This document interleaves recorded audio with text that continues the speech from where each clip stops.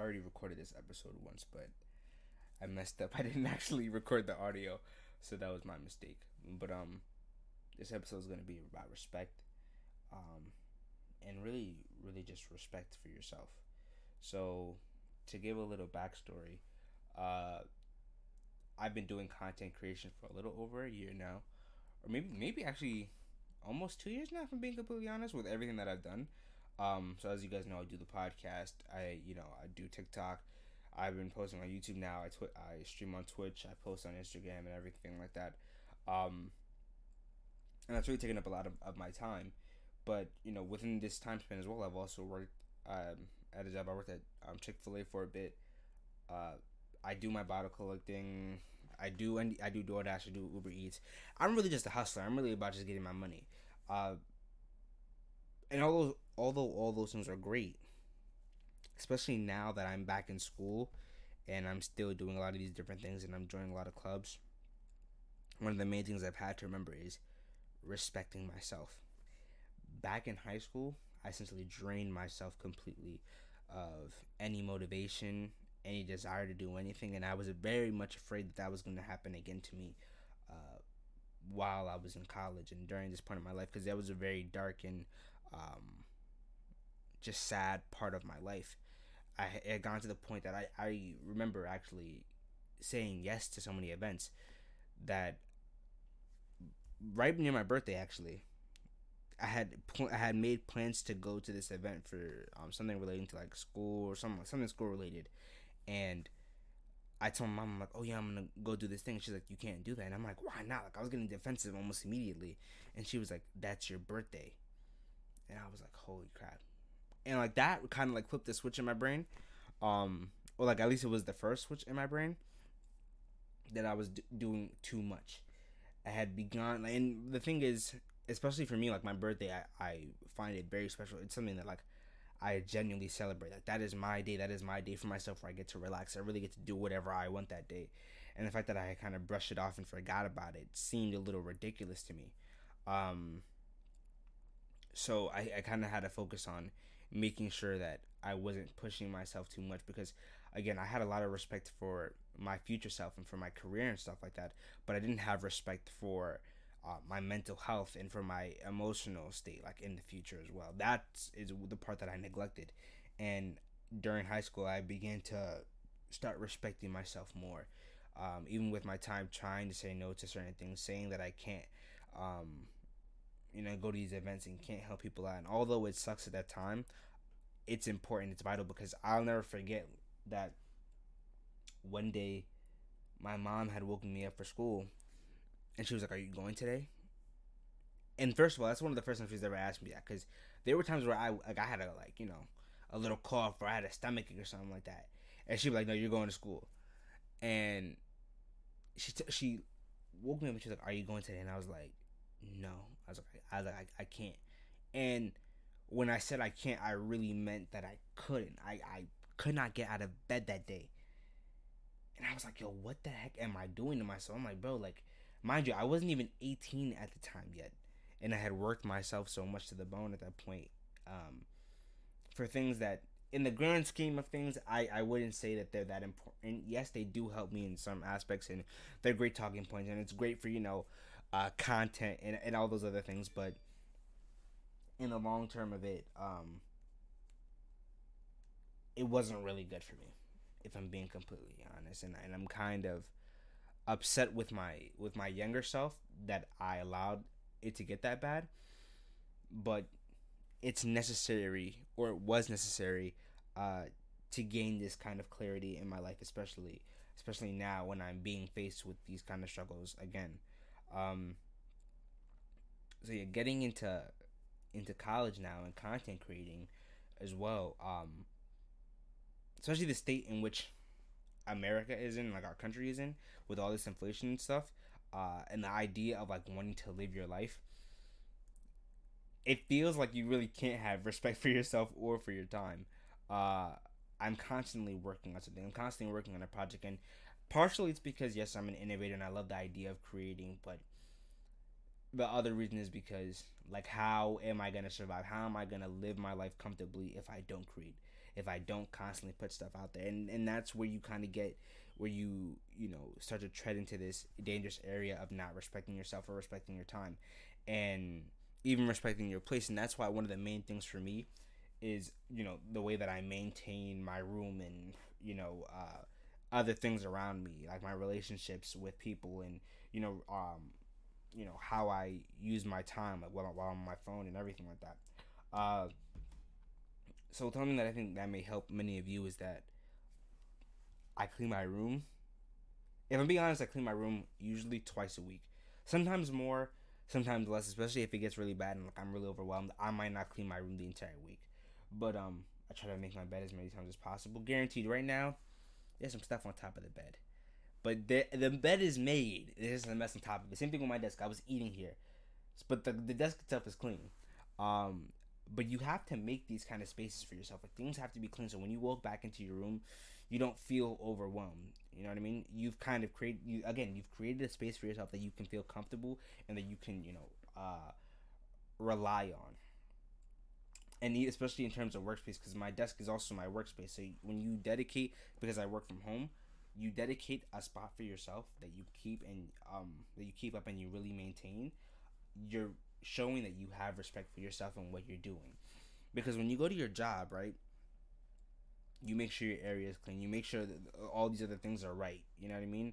When you have a crush come over, you make sure this is clean. You make sure your car is clean. You make sure you look good. You know what I mean? To impress them. But what are you doing for yourself to make sure that you enjoy what you're doing and enjoy the lifestyle that you're living? Making sure that you're not doing things simply to appease others. And I think a lot of people begin to forget that. I think we get very caught up in the aspect of doing things only for when the cameras are around or when other people are around. And I've learned to not care about that so much and rather just like caring about how I feel about a situation. And I say that even though like I try to get my hair cut whenever I go out, or wearing certain clothes or making sure I put on cologne right before I leave the house. And this isn't necessary to appease others, but this is something that I've began to do for myself. Because before, yes, it was because I wanted to appease other people, but now this is a thing for me. It's a respect thing for myself. When I go get my haircut, I don't get my haircut for somebody else. I get a haircut for myself because I respect myself. I respect the way that I look in the mirror. I feel good when I look in the mirror that way. You know what I mean? And so that's really it in terms of. Actually, that's not it. There's something that I wanted to further express though. In terms of respect goes a lot as well with confidence in yourself, right? When you talk down about yourself, the way that you present yourself, when you walk into a room, are you slouching? Are you dragging your feet? You know what I mean? When you talk, is your, are you whispering? Are you mumbling? All of these things accumulate and kind of show how much respect you have for yourself. That's why a lot of people that I hang out with, I don't want to say we sound cocky, but if you hear all of us talking, yeah, we're going to sound a little snotty because we hold ourselves up to a different standard. A standard that most people don't hold their standard themselves up to. But I think it's important that you have people like that, right? Because you begin to lift yourself up even more. You push yourself to go farther than what seemed necessary. That's extremely important, especially like when I meet guys, especially at my school. You'll meet them, you shake their hand. Handshake is very soft, and there's nothing really wrong with that. It's more so the fact that, like, do you not feel confident when you talk to me? Do you not feel like you kind of have, like, do you not see me as an equal? Because my thing is, when you walk into a room, I don't think that you should feel any superiority. I think you should walk in feeling confident about yourself, feel that you're great, but the people that you surround yourself with should also be great as well. You know what I mean? And I think that's where a lot of people get it twisted. You're not, like, I'm not looking down on you, and you shouldn't be looking up at me either. That's not what the goal is. The goal is so that the two of us are coming together to kind of further ourselves and become better. Same thing with, and it's very funny actually, because a lot of people be like, I'm never in competition with my homeboys. I am. I'm not gonna lie to you. I am in competition with all of my homeboys because they are so smart, intelligent, funny, and they're hard workers, and I admire them about them. And because of that, I'm in competition with them. Because I respect them, I'm in competition with them. If I wasn't in competition with them, that means I don't respect them. That means that I see the work that they're doing, and I think to myself, "Damn, I really do not care. I don't give a damn." And again, you surround yourself with people who have the same ideas and goals as you. So if your homeboys are doing something great and you don't care, then something's wrong. You know what I mean, right? So I think that that's a very important thing to look at as well, right? Like, do you have that respect for your homeboys? You have that respect for yourself to be around people that lift you up and that you lift them up as well. Now the next part though, which I'm pretty sure is the last part as well, is respect in terms of relationships, right? And this is something that I was thinking about just the other day. If men treated themselves or approached a relationship the same way that women do, the amount of cheating that goes on would go down drastically. And why is that? When you look at girls in a relationship, right? Most of them will dub any man who does not fit into any of their requirements, right? If he's not tall enough, if he's not fit enough, if he doesn't make enough money, or he has bad habits, he doesn't know how to communicate, he's not emotionally in tune with himself. You know what I mean? Things like that. They are very clear about. I'm not going to be in a relationship with that. He doesn't have any goals, right? I'm not going to be in a relationship with that kind of person. Many guys though, they go into a relationship and think to themselves, "Damn, I can't do any better. So I'm a hop on to this one shawty, and hope that it works out."